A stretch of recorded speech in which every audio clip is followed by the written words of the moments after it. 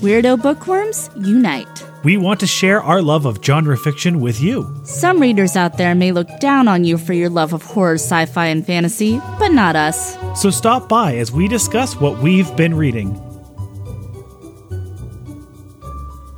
Hi, genre junkies. Welcome back to another episode. This is Sandra. And this is Scott. And on today's episode, we're going to be discussing Severance by Ling Ma. Funny story about this book. We picked this up just on a whim at an independent bookstore in San Francisco. Mm-hmm. And we were like, oh, this sounds good. This sounds like something we could do on the show. And then, sometimes when something comes on your radar, then you see it everywhere. This book is like a really big deal. It's made it onto a lot of lists. It's had big write-ups, big reviews, and it's actually the 2018 Kirkus winner. So it's a big deal. And so it's like, hey, look at us Johnny-come-latelys to this party. But I'm glad that we're finally getting to it, and I can't wait to talk about it. Samesies. So I guess we should just kind of talk about what's been going on lately. I haven't been absorbing a whole lot of genre stuff. I mean, I'm, still listening to podcasts, catching up a little bit on my horror movie viewing. We're still chugging through Sabrina. But I've actually been on a little bit more of a true crime kick, which is pretty normal for me. I kind of always am. But we started to watch the Jeffrey Dahmer files or tapes or what have you on the Netflix. Which is fascinating. Oh my God, it's so good. Very intense. And we just started to watch Abducted in Plain Sight, too.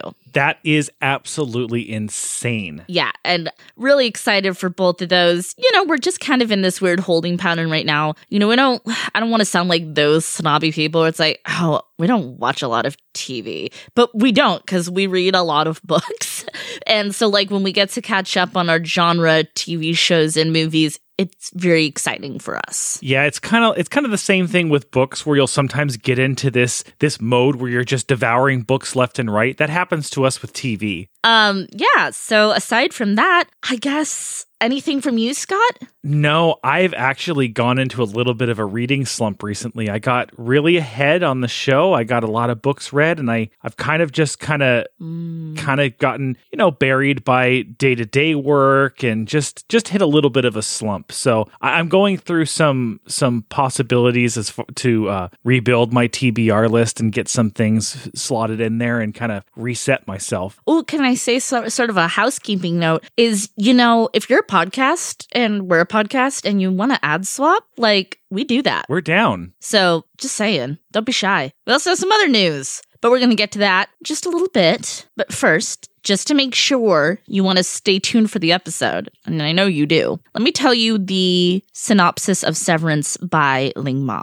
Is it the end of the world or just another day at the office? Candace Chen, newly minted New Yorker, first-generation American, recent orphan, millennial worker bee, loves going to work. She likes the routine and the anonymity of the city. She likes coordinating the production of specialty Bibles, having a project to complete, an object to create, troubles to shoot. Sometimes she likes watching movies in her boyfriend's basement apartment. Lather, rinse, repeat. So Candace barely notices when Shen fever sweeps New York. Families flee, companies cease operation, the subways squeak to a halt. Persuaded by a big payout to be a one-person skeleton crew at the office, she spends her free time photographing the abandoned city as an anonymous blogger. NY Ghost. Eventually, though, Candace will have to escape from Manhattan, enter a group of survivors led by a power-hungry IT specialist named Bob. They're traveling to a place called The Facility, where Bob promises they will have everything they need to start society anew. But Candace is guarding a secret that Bob will certainly exploit. Will her rescuers become her captors? So on its face, it sounds like a twist on a post-apocalyptic, jaunt, and it is. It is. But it's definitely, it's even more of a twist than you might expect. It's really a lot of its own thing. It's very unique, yeah. So before we go into our experience scores on the book, I wanted to quickly touch on the fact that we now have a Patreon. Yay! Thank you to our very first patrons, Bryce Clarity, Jessica Connolly, and John Grills. To find out more about how you can become a patron to our show, go to patreon.com/genre junkies.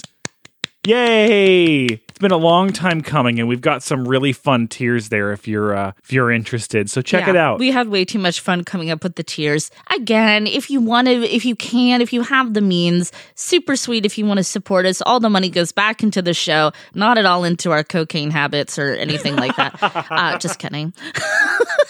Or am I? Just kidding. No, really, she is just kidding. That has its own budget. Yeah. That's its own budget. All right, so we want to talk to you guys about Severance. Now, I'm going to get started with the experience score. Please go ahead. But first, I feel like I need to lead into my experience score a little bit. Okay. Severance. Speculative science fiction. It's dark humor. It's satire. It's a coming of age into adulthood story. It's actually a little bit horror. And it's an immigrant story. Contemporary. So that all having been said, this book is a lot of things. And sometimes it's not subtle. Sometimes it's incredibly subtle. I had an incredibly enjoyable experience reading this book. Definitely a page turner with I'm peeking into obsession. Wow. Hit it. Okay. So for me, I mean, I agree with everything. It has a lot of stuff going on, and it was an incredibly good read for me. But I really enjoyed it. Specifically, the main protagonist, Candace. Mm-hmm. She is so relatable to me. Yes. And she's really interesting. And just the way that she thinks and she approaches things is just very similar to the way that I approach things. So I really liked her a lot. Yes. I really like the story, the plot, the way that her whole story is written. I really enjoyed reading it. I mean, I can see why this book has a lot of hype and has won awards and been nominated for awards and has a lot of prestige around it. And it makes a lot of sense to me. Now, this might be a book that if you're not a millennial, maybe it won't resonate with you as much. You know, I don't want to say don't read it if you're not, but it may not have quite the same ring to it for you. Yeah, let's go ahead and unpack that right now, because I've been really struggling with that as well. I think that there's a lot of really great stuff as far as the immigrant story for America, in addition to... Incredible. Yeah. But it definitely has a very strong millennial ring. Right. And so it's this is set just a little bit back in the past in 2011. So this is kind of all happening when very much like Scott and I are the right age for this. And then, it's after the Great Recession and Occupy Wall Street is happening. And it kind of fizzes out with the Shen fever happening.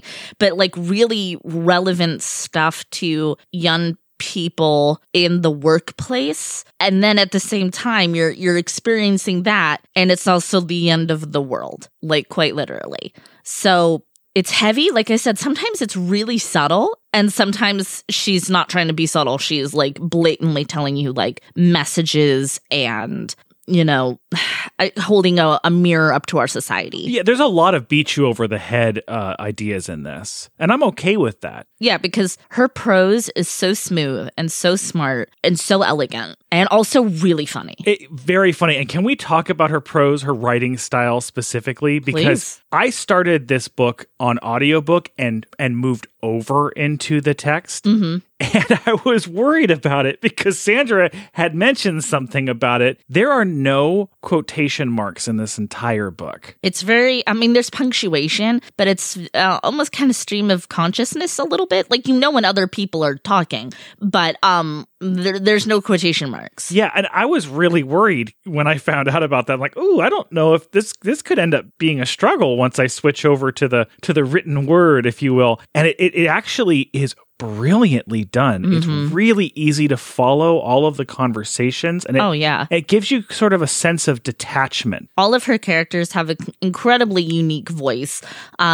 Especially Candace, our heroine. You absolutely know her and you relate to her and you really start to love her, despite that she's just a person and just trying to make it through. Let's see. I don't know. There's a lot of stuff that the spoiler section is going to get into. So I'm trying to think of what else I want to keep in this. I know front. It's hard because the basic premise of the book is right there in the synopsis, but it explores some surprising truths it's important to talk about it so you kind of know what you're getting into, but right. I don't want to unpack it too deeply without going into spoilers, because I was not expecting a lot of this. So I guess let's talk about it a little bit in relation to zombies, the very popular trope in an end of the world scenario. Yes. So, a lot of us, we're big fans of Romero, especially Dawn of the Dead. You get a lot of those vibes in this. And, a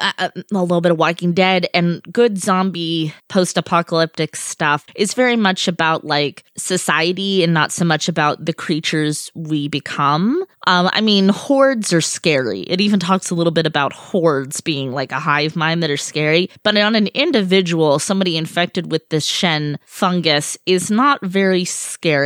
Should we say what they do? I don't know. Maybe we'll keep you waiting or like interested to read the book, or if you've read it. I think we'll keep you waiting on exactly what these zombies are like. Let me just say that I think that this is one of the most inventive ideas, and so telling. Don't expect your typical zombie horde. This is not a zombie novel. No, they are not zombies. Well, not in the way that we think about them from a Hollywood perspective. Let me say that. Yes, but it's probably the most realistic of, if there were to be a zombie virus, this is actually probably how it would look. Yeah, very, very interesting. And again, incredibly telling about our society. So a lot of this novel has to do with the fact that Candace is an immigrant. She was born in China. Her parents were born in China, and then she moves here at a young age, which is the same thing with Ling Ma, the author. That is really reflective, and you get a sense that there's probably a lot of really personal stuff. Safe to say this is an Own Voices novel. So great representation, great diversity of an immigrant's coming of age story in the time and place that we are now, and how that is a struggle to relate to her family and sometimes the world around her and society, but she's also a big part of society. Society is composed of immigrants. Well, yes, and she is in many ways a exceptional, a typical American. She's not, and that's not in spite of her being an immigrant. That is in celebration of her being an immigrant. It is because she is such a American. Yeah. So it's a very nice capsule kind of photograph in time of what would be happening to an American millennial going through this end of the world scenario. And it all feels so realistic too. It feels super like, yeah, this could happen, and this is probably the way it would go down. This is one of the more terrifying post-apocalyptic zombie stories I can think of, and it's not in a typical way. No, and we also look into some things like her dating life and her social circles and how she's kind of come up and shaped into the person she is too. That does it have anything to do with the fever? Maybe, our society as a whole. It's a very introspective novel. So let's talk about our appeal. We kind of already talked about it a little bit. We kind of already did. Now, like I said, you might not relate to this as much if you're part of other generations, but I don't want to say that you won't, because maybe you really, really will. And maybe it'll help you have some understanding of a different generation that you're not in. But I would say this book is mass appeal. Definitely. I think that there's something to be gleaned out of it. I think even if you're not super attached to the characters, even if you're not like super enthralled in the plot, her writing is absolutely gorgeous, and she wants to make you think without coming off with any sort of pretentiousness. There's nothing pretentious or snobby about her super beautiful, reflective writing. I agree that this is mass appeal. While we voiced a little bit of our concerns about whether or not this could reach out past the millennial generation, at the same time, she's really good at describing the situation that just the person that Candace is and the life experiences she's had. So while I related quite a bit to a lot of the millennial ideas, I myself am not an immigrant to this country, and yet I really really found myself drawn to her experiences. So I feel like even if you aren't a millennial, this is something that explains that kind of mindset, that experience, that snapshot in the millennial life. So I agree. I think it's mass appeal. So the edition that we have is actually a hardback edition, and it's a first edition. And I really like the design of this book. It's really understated. It's millennial pink, first of all. And it's almost as if in a spot here, like the cover facade is being torn off and you see kind of a moldy little bit of something, almost like a moldy piece of concrete. And the title itself looks like it's actually like raised from the cover, and it looks like a sticker. It's not raised. It just looks like it's raised. Oh, that's incredible. And it looks like one of those white stickers that you would either have, like if you're at like a business conference or something and it's like, my name is this or whatever, or like on like a file document that you would have, like, you know, one of those just white box labels and then the black kind of bold font. Yeah. Severance. Something you've just printed on a label maker. Ling.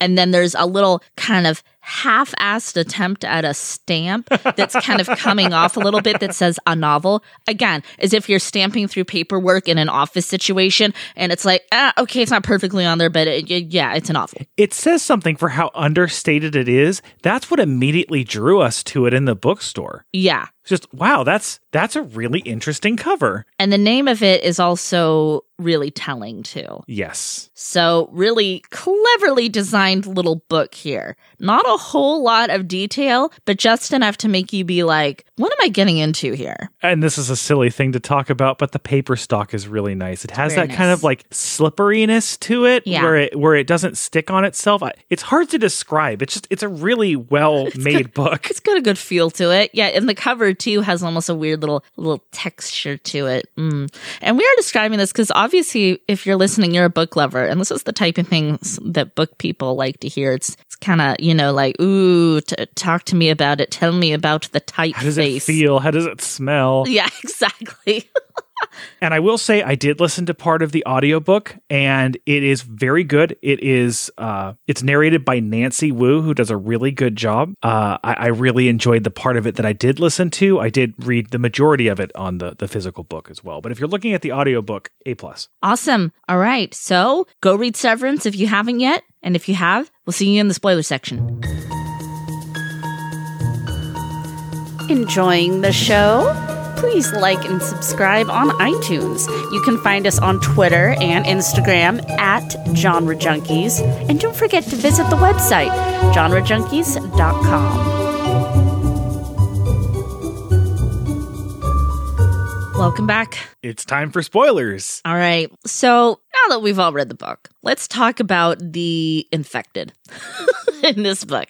So what makes it so disturbing is the infected just are on an endless loop of doing menial everyday tasks. They're just creatures of habit. They're not even habit. They're creatures of routine. Yes, they're just endlessly setting the dinner table or doing one thing or the other that they've done in their life. I don't know. You can imagine there's people just folding their laundry. There's the lady at the store who's just folding shirts over and over again, which it's like if you've ever worked in retail and folded a lot of shirts, you know that feeling. I love the way that she describes. She's clearly very good at her job. Exactly. Because it's the one place that's just like immaculate and clean. Yes, exactly. So that is so fascinating. And I mean, I think most people don't need that to be explained to them in pure detail of what that means, that in this new world, when you're the infected, we're just back to doing the same predictable, mundane, seemingly meaningless tasks that make up a life on repeat. And that's the way most of us function, like on a day-to-day bent, like Candace. Get up, go to work, you go home. It puts a mirror on our daily experience and uses Candace's own life as kind of a mirror to that, because you're right. She is herself a creature of habit, a creature of routine. Yeah. And I mean, I think there's like that feeling is something that I really related to. And not wanting to be trapped in that box is what in my early adult years got me into content creating and writing for websites and, reviewing books and having my own blog and movies and then, contributing on the Bloodlust, and now we have our own podcast, because you are not born to just wake up, pay the bills, and die. You need to have hobbies, you need to have outlets, and you need to have expression, or you will just become this thing. At the same time, Jonathan, her boyfriend, is kind of presented as the antithesis of the idea. He's the... Right, but a light is clearly shown on Jonathan, and she calls him out for his, his gig lifestyle, and it's like, you're privileged. You're lucky. Oh, 100%. I did not like Jonathan's worldview. He is he's also kind of the typical view of a millennial. Right. He's what people think of when they think of millennials. Oh, they don't want to be part of the system. And it's kind of true. We do rebel a little bit from the system on our own little ways, but he takes it to an extreme level. And the way that... And he's so spoiled. Yes. And it's like, she's, thinking about, once of course she knows she's pregnant, she's like, what do you want to do, about your future? Don't you want to have any sort of solid thing? Don't you want to have a foundation? It's like this living by the seat of your pants lifestyle is not something that almost anybody can actually attain. Because at the end of the day, this is the world that we live in. Yeah. And as she says, money is what drives it. Well, and if you're living in a place, you're an active participant in the community and the culture of it. And you can't just decide you want to be not.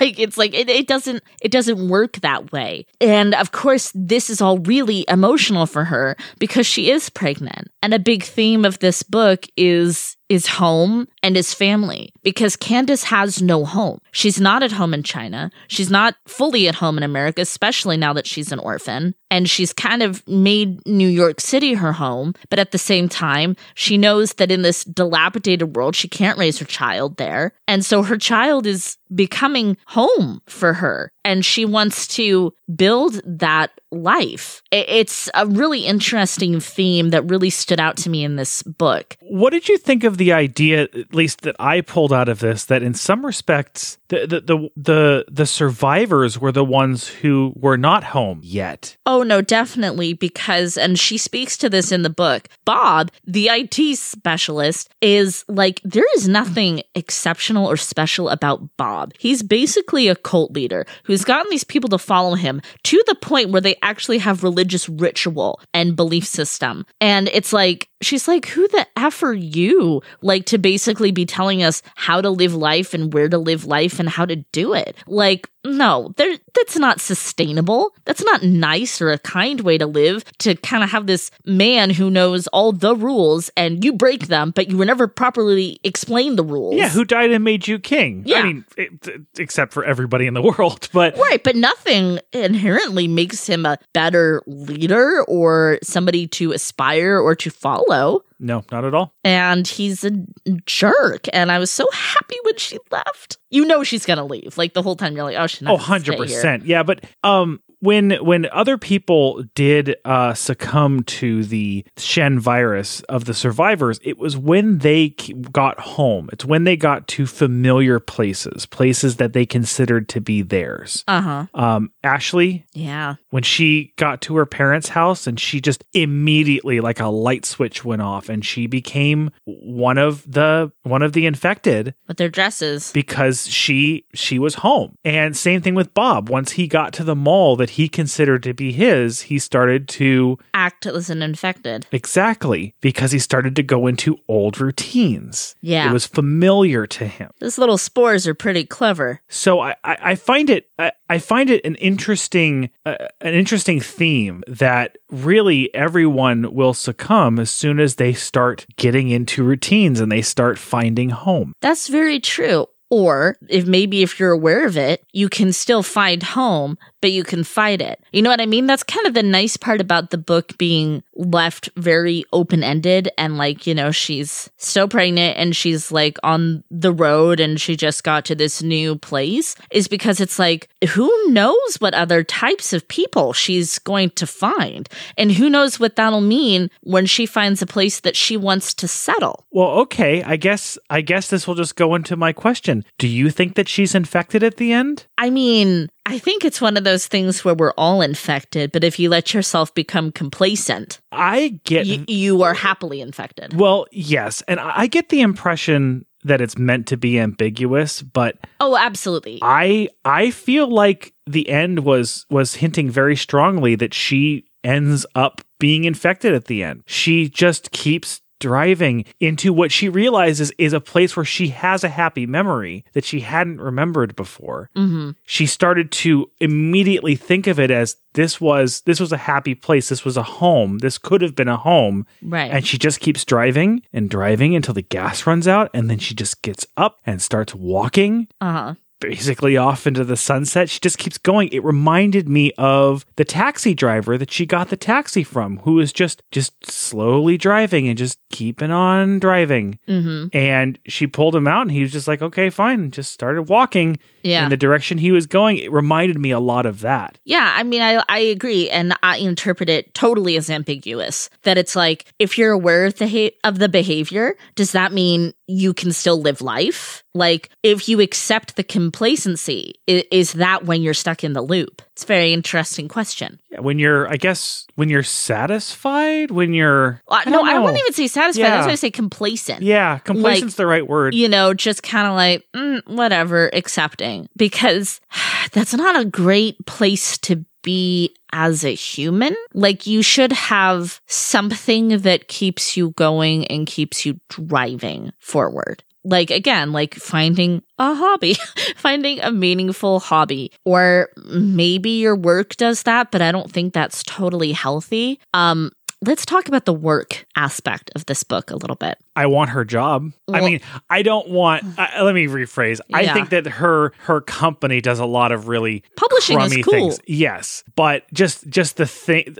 I really liked the idea of what she was working with and the challenges. It kind of made me go like, I want a job interview for this. Well, no, see, I agree. But at the same time, what about that horrible point in the book where she's trying to tell them people are dying trying to make this product and they don't care. They don't care. Yeah. And she's like, where do I fall in this? Because I need a job. And this is unfortunately the way the world and our society works. I need a job. I'm good at this job, but this is literally killing people. And the people that I work for don't care. Well, work with. Don't care.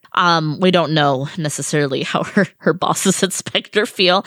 But the people who contract them. Yes. Yeah. And that is really, really difficult because I feel like in a lot of job places, there's a lot of give and take like that. Like, there's an ugly side to your steady, predictable, reliable job. There's an ugly underbelly to something else kind of going on under the scenes, which is maybe unavoidable in like any workplace. But that's why having a middleman like Spectra is so important, because it can create a sense of plausible deniability and higher than thou betterness from these companies who are, okay, we're going to make this Bible. Yeah. But we don't want to know how it gets made. You take care of that. Yeah, I don't want to know the ugly stuff. Yeah. We're going to pay somebody to deal with the ugly stuff. Right. And what does that mean? Because you need a job. You need a good, steady, reliable job and something you feel confident and good at. So what are the payoffs for having to deal with ugly stuff? So one thing I also loved related to work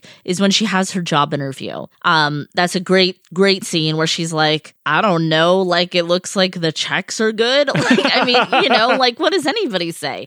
And then when she's been there a couple of years and she decides to put in her notice and she tells him, well, I just feel like I should be doing something bigger, better, that I'm passionate about. And he's like, you know, that's not really how life works. Yeah. Like, you know, everybody kind of feels that way when they're young. Like, oh, I shouldn't be wasting my time in this menial position. I should be bettering the world or whatever. And it's like, yeah, sometimes your job is just what you do. Yeah, and I'm paraphrasing here, but what he says is kind of the big light bulb moment for a lot of people in our generation. Yeah. Finding a job that you're good at and you're appreciated for is not the end of the world. Exactly. And it speaks volumes to all of this stuff that we're talking about, where it's like, am I, you know, am I okay with selling my soul a little bit for this satisfaction and this completion and to have creature comforts and a steady, comfortable life? And it's like, well,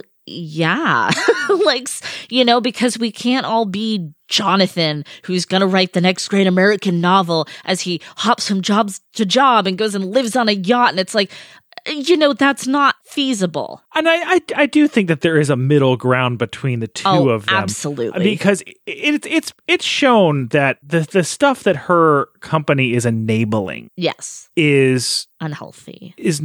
Unhealthy and a little bit.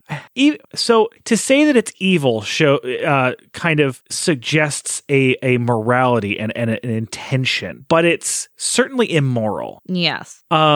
It ignores the fact that people are hurting. People are having reduced qualities of life because of this race to the bottom. Yeah.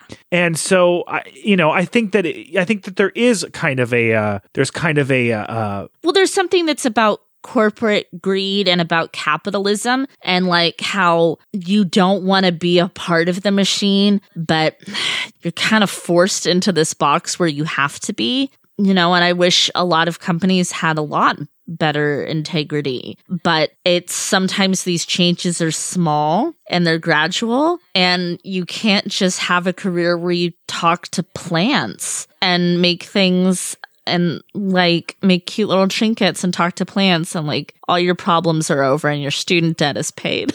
Unfortunately, you do have to be a part of the system a little bit. So I also felt very emotional about a lot of her immigrant story and her parents, and especially her mother, who's a very complicated figure in this book, where sometimes I was so mad at her for her treatment of Candace, but at the same time, you see her side of things and you see what she's gone through and what she's sacrificed and how she's trying to live. And it's just like, you can't be mad at her. You can't hate her. Well, yeah. And, she says, we did this for your father and for you. And Candace says, well, and you? And she says, no. Because she had a good job. Yeah, she was very successful. She was happy. She had a job. She had a family that she loved. She's close to her friends and family. Yep. Yeah. And she left everything to give her husband and her daughter a quote unquote better life. Yes. And she was kind of bitter about that, but she ended up accepting it. Well, and she ended up coping and making defense mechanisms. Yeah, that's probably a better way to describe it. Yeah. And, she faces a really tragic way of passing by Alzheimer's. And Candace and she had a complicated relationship in life. And now she had a complicated relationship with her as her mother was dying and now in death, and that's, I think, also a very realistic thing for people to go through, that it's like sometimes things don't work out great, like with your parents and your relationships. Sometimes they're complicated and messy and they don't go according to plan, but they're the reality. And that's what you deal with. And I don't mean to sound negative about any of this stuff, because I'm an idealist and I'm a super positive, optimistic person, even though I love to read anything bleak. I think that's what balances your personality, to be honest. Have dreams, have goals. I'm an incredibly goal-oriented person, and I have a job that I'm super happy with and that I really like going to. But you must round yourself out in life to deal with disappointments and shortfallings. You have to there's not just one thing that composes a person.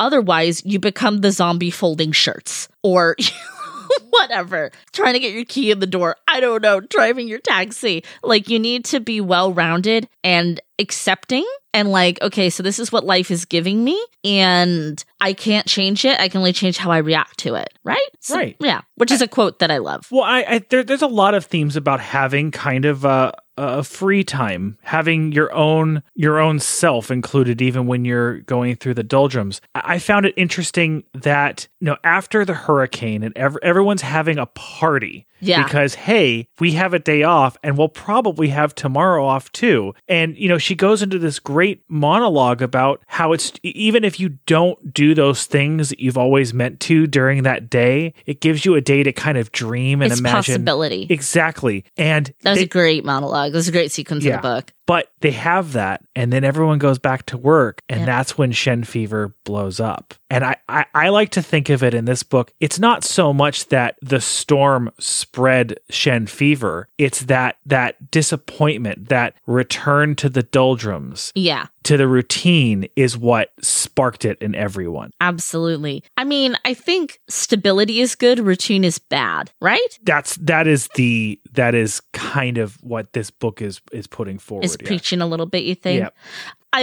There's something that I really loved about Candace, that when the fever's going on and she agrees to finish out this contract and then get a healthy severance at the end to be the skeleton crew of oh my God, there was something about that it's like, even as the world is crumbling more and more and it's getting ridiculously difficult, she's still going to work until the point where she's living there. Well, first of all, it's so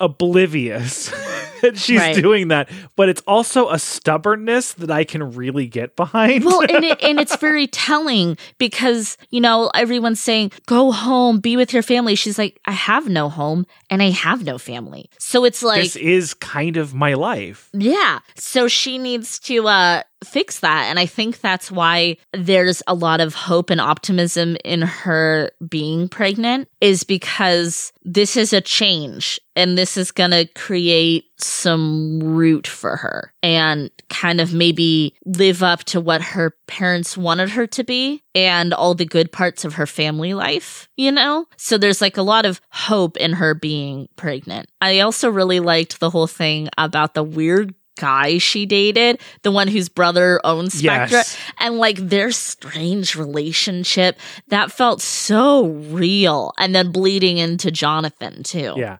All of her relationships just seemed so human and relatable. Yeah. I mean, I can't say that I've had the same relationships, but they're just so human. They're not glorified. They're not demonized. They just are. What did you think of Bob's rituals and his weird pseudo-religious ideologies he emplaced on them? I thought it was creepy. I don't think the point of it was just to be creepy, though. No, so what do I think the greater meaning was? Yeah. I think that I don't know. I might be projecting onto her, but I think that she might be saying an organized religion is just as damaging as a moralist routine. Like kind of how her mom and her family in general, but especially her mom, found a place in their church growing up. And it wasn't even really about the belief in it. It was in the belonging. Right. And someone telling you, this is what we do and when we do it, and you're a part of it. Which is the good side of organized religion, where after the fall, after the end, it was, organized religion was more shown in a way of controlling people. So there's tinges of horror in this book too, which I really appreciate, including some, like, they're kind of funny, but they're kind of gross and graphic horror situations, like when they get to Ashley's house and the maggots and dad and bleh. I found this book to be a lot of horror. It's very horrifying. Honestly, there's a lot of genres that if you said this fits it, this is this genre, I'd say, yeah okay. Science fiction, absolutely, which is not what it falls under, apparently. Yeah. Horror, absolutely, which is not what it falls under, apparently. Contemporary, yes. Yeah. Post-apocalyptic, yes. Satire, yes. Which is actually what it falls into, dark humor. Yeah. It's a very original, unique book in that way. It defies genres. Oh, and when it's her turn to first kill. Oh yeah. Too. Ugh, that's messy. Yeah, that's messy and horrifying. I'm not even certain you need to kill the infected. So that was actually kind of my other thing. Is I almost feel like you don't. They're not hurting anybody. They're not hurting anybody. They're not hurting themselves. And I still have this kind of feeling that Candace might really be showing signs of infection. Her whole stubbornness and insistence of being into the office shows that. And then her walking off into the end and all of that. It's almost like there might be a redemption to it. Well, right. That being infected, it might not be the end of everything. Right. Again, I think it's in your cognizance and like how much you realize what you're doing. Because I think if you just accept it, you're just like, oh, well, this is my fate now. This is what I do. Then yeah, that is what you do. But I think if you're like, you have a self-awareness, it's possible to not be like absorbed and overcome by it. Even the girl who she ends up shooting, there's a moment of her of somewhat cognizance, maybe just lizard brain, maybe real, when she's been shot and she feels pain, which is, a different kind of pain than what she has in her routine. And there's a cognizance in her eyes before she's killed. Yeah. I'm not saying that shooting someone is the solution to knock them out of it, but maybe there is a healing. There might be, because I mean, if you're stuck in the loop, what happens is unfortunately you starve to death. Right. Which is like, well, that's not really a compassionate way to let somebody die, to just starve to death. But I think more than that final solution, there's the middle part that comes when it's like, be aware of your infection and don't succumb. Well, and if you want to get really deep into this, Bob and Jonathan are very similar in a lot of respects, and bear with me on this. If you want to take this very symbolically, if you go through life just for routine, going to work, coming home, and then dying, intellectually, spiritually, you're starving yourself. 100%. And that's basically what Jonathan feels, and feels you might as well just be dead. Yeah. If that's how you're going to live your life. And that's basically what, and so symbolically, the infected are physically starving. I mean, realistically, they're physically starving themselves, but symbolically, they're spiritually and intellectually starving themselves. And Bob thinks, well, they may as well be dead. Right. Should they? I don't think it's exactly that. I mean, this whole book, I think, is about moderation. Yeah. You could write a whole thesis on this novel. Oh, yeah. And I'm sure people would, and they should. Yeah. There's a lot of symbolism. Brilliant. And, like we said before the spoiler section, sometimes it's subtle, sometimes it's more heavy-handed, but it doesn't feel preachy or judgy or like, I have it so more figured out than you do. Like, Ling Ma's writing is never like that, and it's very appreciated. I agree. It never comes off as preachy. Even Bob is made to seem like maybe he's right. Even Jonathan, who's really kind of put through the ringer, he has some points that are... Yeah. Well, maybe he has a point there. Well, I have faith in our girl Candace that she's going to find that moderation. I have faith in her. Yeah, I don't. I think she's just going to keep walking into the sunset till she starves herself. She will not. Yep. No. I think she's a goner. No, not Candace. Not my girl Candace. Not her. All right, well, tell us what you guys think. Is Candace just going to become one of the mindlessly infected, or will she find a way to have self-actualization?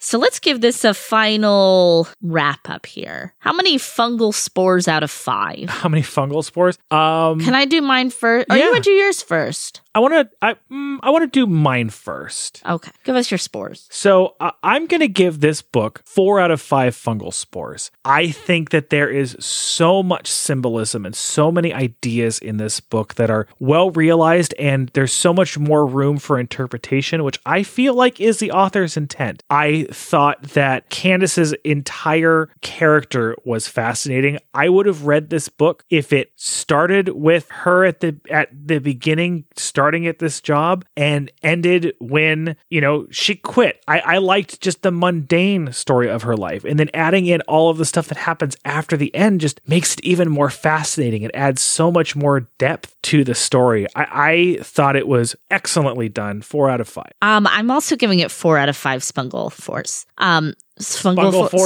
spores, smorgasbord, orgasbord, fungal spores. Shen fever, fungal spore, out of 5. I feel like this is a really captivating, wonderfully written book for our time. I feel that it's just rich with symbolism, with her writing, with her storytelling, with the ambiguousness of it, with the interpretation. Very fascinating stuff that, like a lot of science fiction that I enjoy, where it makes you think and it makes you like try to suss out okay, so what happened? What does this mean? Where are we going? But she doesn't give you any easy answers to it. Makes you feel very introspective about your own life as well. And it's still funny, and it's still just really elegantly written. A wonderful book. I can't really think of a lot of things I would change about it. I think it's really, really close to perfect just how it falls. And it's scary, and it's funny, and it's just good. Well, there you have it, guys. That's Severance. So if you have any questions, comments, concerns, look us up. I'm Sandra. I am Scott. Please keep reading past your bedtime.